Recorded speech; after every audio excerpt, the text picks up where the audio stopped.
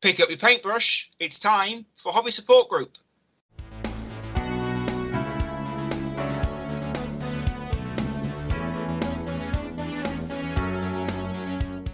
Good evening, listeners. Today we are here with Sander from May 40 Miniatures to talk about the KNIL Kickstarter, some of the other things May 40 Miniatures have done, and to have a chat with hobbyists whose work we really enjoy. So, good evening, Sander. Hi, good evening. Thank you for inviting me. Well, it's great to have you on, and long-term listeners will have known when we first started. I think one of the first projects I was talking about in Hobby Progress was the Fallschirmjäger, which I'd packed in. I think they're probably still the last big World War II army project I finished, and so now the KNIL are out, and it's something that Andy's been wanting to do for ages. So I think he's already backed them. If not, I will jab him with a stick to remind him. He said he is.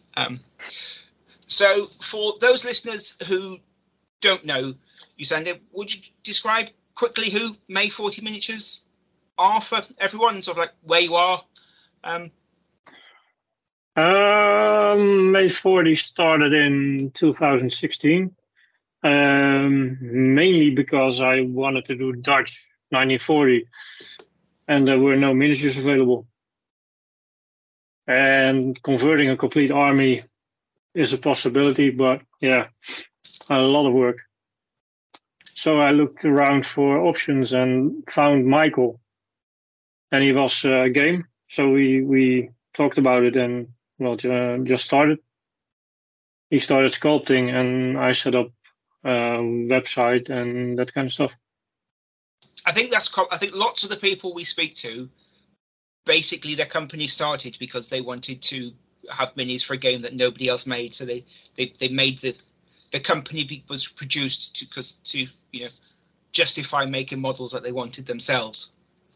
So it was that Dutch range is where it sort of all started from for you, really, of which I've got some. And are they you're re-releasing or renewing some of the Dutch range, aren't you? Because am I right in understanding that actually those molds got destroyed or wore out or something, so they're not currently available, the Dutch? Yes, the original molds have been overused, misused, whatever, and they are not usable anymore. I do have the original master molds, but the choice was do all the production molds again or take the opportunity and redo the stuff with modern techniques like 3D printed weapons and helmets. And well, yeah, we went with that. Yeah, because so now the full Dutch range will be re-released hopefully by the end of the year, but probably first quarter next year. Because I suppose although you only brought them out in 2016, I suppose really like the technology available will have come on leaps and bounds in like that sort of almost 8 years now, won't it, with the 3D printing and yeah, definitely. Yeah, we did a vehicle or two, the armored car, the M36, and the truck, which we released 2 weeks ago. And we had that printed with a huge company that lets others print it for them, and don't remember the name. I think it was Shapeway or something, but the quality of the printing was meh. Yeah. So yeah, but now I have a resin 3D printer, and wow, yeah, but totally different. Your figures, the 28mm figures, so they're all cast metals, aren't they? Yes. And is that something that you're going to be sticking with always, the cast metals, or do you think you might eventually move into like the resins or the prints for figures? Never say never, but for now, no. Metal is, yeah. You get my vote for metal still. is better. I much prefer metal miniatures.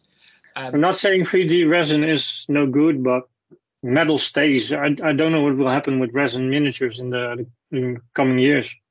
Yeah, people might open army cases that they've not opened for a couple of years to sort of just pile of dust. Who knows? I don't know. it will be fun when people find out. So you said that you sort of like basically started really because you wanted some Dutch and nobody was making them. And I know we had like a little bit of a chat via email yesterday with some of this question. And you said you don't sort of really get a lot of time for gaming by being very busy. But when you sort of do have any kind of gaming, what sort of gaming is it that you like to do? Is it more the simulation kind of gaming where you sort of do like historical recreation scenarios, or do you like more open gaming? When we get time to game and when the gaming room's done, it would probably be historical. Historical. The historical scenarios, replay stuff that happened. Yeah. So when you sort of like create a range, do you have any games specifically in mind for sort of what games are going to play with those, or do you do sort of like with the Forge-Maker and the KL9, you sort of they're basically very much they're built around squads, platoons, up to like half companies, aren't they? Is that what you do, or do you think more like, well, this will be good for like chain of command, or this will be good for bolt action? I've tried to take that into account, but that's very difficult because both games are, in my opinion, completely different. So I stick to what was historically accurate. So a squad of 10 or a squad of 12, even though that's maybe not as usable for the customer. But yeah, that's what it is. I prefer it. I think I'm a gamer who I used to play a lot of bolt action, went into playing a bit of chain of command, but now play more sort of like company level things. And so, I think having like full squads and that is better to have more figures than you necessarily need, but also it allows you to have more sculpts in your squads, even if you're using smaller squads. So also when we had a chat, you sort of said that you're a little bit of a gamer, a bit of a painter, sort of a modeler. What is it that you collect and paint yourself? Is it primarily Dutch and sort of like things from the Low Countries, or are you a bit of at the moment it is. At the moment I'm trying to get all my stuff painted, so I'm still working on the Forge-Maker. Also have all the SS minis primed and half painted. But now I'm working on the Knil, is how you pronounce it in Dutch, to get them ready for pictures. And a small game on the 16th of December in the Museum of Overloon. There will be an event there, which is called World War II in the Netherlands. And we're actually in the museum playing games with a tiger and a panther nearby, and all kinds of other stuff. That sounds very cool. So what is like the Dutch wargaming scene sort of like from your perspective? We're always very interested to sort of hear from around the world what it's like. For what I can tell, it's very diverse. It's like Warhammer is a big one, which I started with 25 years or so ago. But also historical board game / war games like Zombicide and that kind of stuff. So it's everything. Yeah, I think it sounds similar here. I think in the UK, I don't think you've got anybody. I don't think I know any gamers really under about 40 who are now playing historicals, who haven't come in from playing Warhammer or 40k. How popular is sort of like World War II in comparison in Hull? Because I think here, like World War II, I think is like an order of magnitude bigger than all the other historical periods sort of put together. Is that the same around where you are, or is it a bit more of a wider spread? I think it's wider spread. Well, I'm not the, how would you say that? The expert on that. But for what I see, there's lots of people in not a neighborhood, because where I live, there are no war gamers at all. That's so yeah, I picked the right spot to open a store, but yeah. Yeah, because you do also Everything have happens online anyway, so. yeah, because you do have a brick and mortar store as well, don't you? And I Yeah, know. it's nearly finished. It's a garage I changed into a store. Because you stock a lot of the Rubicon kits and all sorts of stuff, if I'm correct in thinking. Do you? Yeah, Or, yeah. At the moment, I stock all the Rubicon plastic kits and do resin and metal on order because there's just so much. yeah. And not to be a bad talking, but stock is a problem for the resin and metal stuff. Oh, I can only imagine. But I I think Steve said they're working on it to get it locally cost, so that might solve a lot of problems. oh, that's cool to know. So I now, might just have told you a secret. I don't know. well, I know lots of companies are having problems with getting things shipped or made from all over the place, aren't they? So I think other company, and I know definitely like here in the UK, shipping and that sort of stuff is just a nightmare.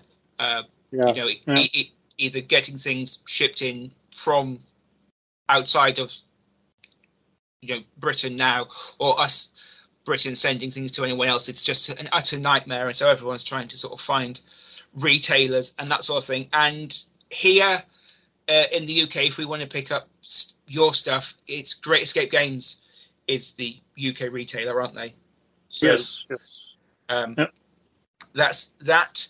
And Which is cool because he has a lot of niche nations in his range, yeah, I thought like that, the Norwegians, the Danes, and Finnish. yeah, So Finns are not really niche, but yeah. no, I don't know if he's got a conservatory on his house, but if he has, I've at least probably paid for like at least the door lintel or something on it with the amount of minor nations I've bought from Great Escape Games. And am I right in thinking that also you're currently looking for a retailer both in like the US and Australia to sort of like take stock some of your ranges? I know we have a lot of Australian listeners, so if any of you Australian listeners are friendly with a store, if you've got your own store and fancy stocking some fantastic miniatures, reach out to Sandy. I don't think you'll be disappointed at all with the figures. Well, the thing is, I'm happy to send it over, but postage it's just ridiculous. Oh, it's I bought some Company B stuff I think last year, and by the time it had arrived here, I'd basically paid for it twice. I think the shipping and the import duties on it were more than the figures themselves. Which that's a problem because sending to the UK is a problem. So that's why Great Escape is stocking my stuff, and I'm stocking their stuff because of the same reasons. Win-win all round. So let's sort of like now actually move on to the KNIL, or I'll let you give them their proper introduction, how you pronounce it properly in Dutch. I won't try and butcher it. It's KNIL, which means Koninklijk Nederlands Indisch Leger. That translates to the Netherlands Royal Dutch East Indies Army. Well, in East Indies, you don't say the East. In Dutch you do, but yeah. And I think these are one of those, I suppose, in like popular gaming parlance, they would be seen as like a minor power, minor faction, aren't they? In that they are well equipped, relatively poorly trained, interestingly armored with light tank things like Cardin Lloyd's light tanks, and I know I've seen them sort of like referred to as a kind of home guard, but slightly better than that. Is that about right, or is that complete ignorance? No, that's about right. They were actually a professional army. Well, not really even an army. They were a police force in general. They were there to police the colonies, and they were not trained or equipped to deal with a big invasion. Because if you look at the map of Indonesia, it's huge. There were not enough men to even defend half of it. Yeah. And so, obviously, for listeners who have got no idea at all, they are the colonial force, the Dutch colonial force stationed in Indonesia, aren't they? And so it's sort of fighting the Japanese in World War II. If you didn't know that, listeners, you probably listened to the wrong podcast today.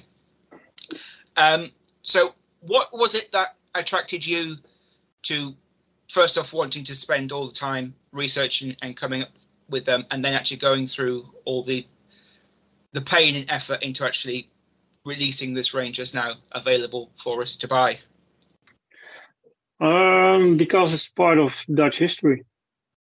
And May 40 Miniatures has an underlying goal of trying to do all things Dutch.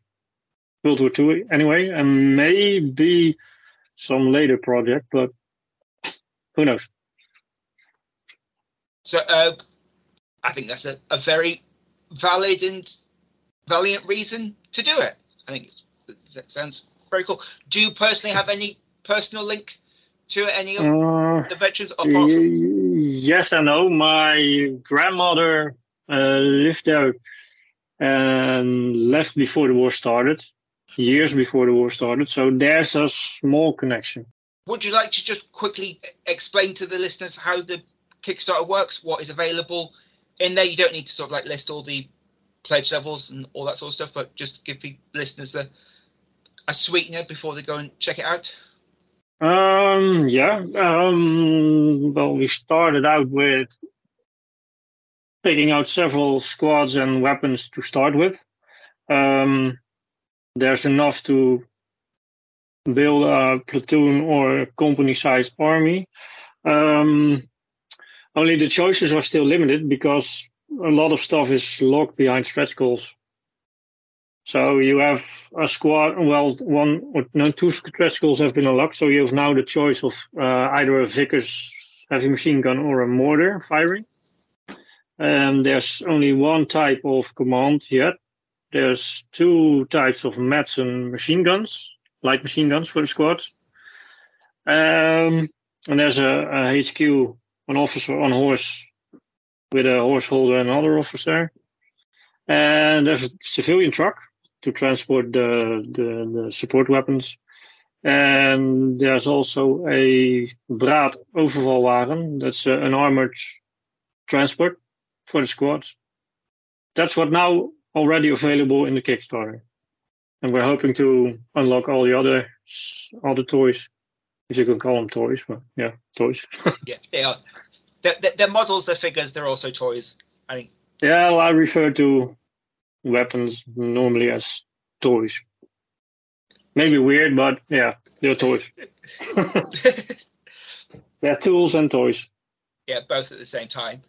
And yeah, so it's already funded, and as I think as you just described there, you know, for those of us who have played sort of like Bolt Action or Trainer Command, you've got pretty much everything you already need unlocked already, and the more people that back it, the more toys that do get unlocked. And I will keep stressing to listeners how lovely the figures are, and like how both a great job your sculptor does on casting them.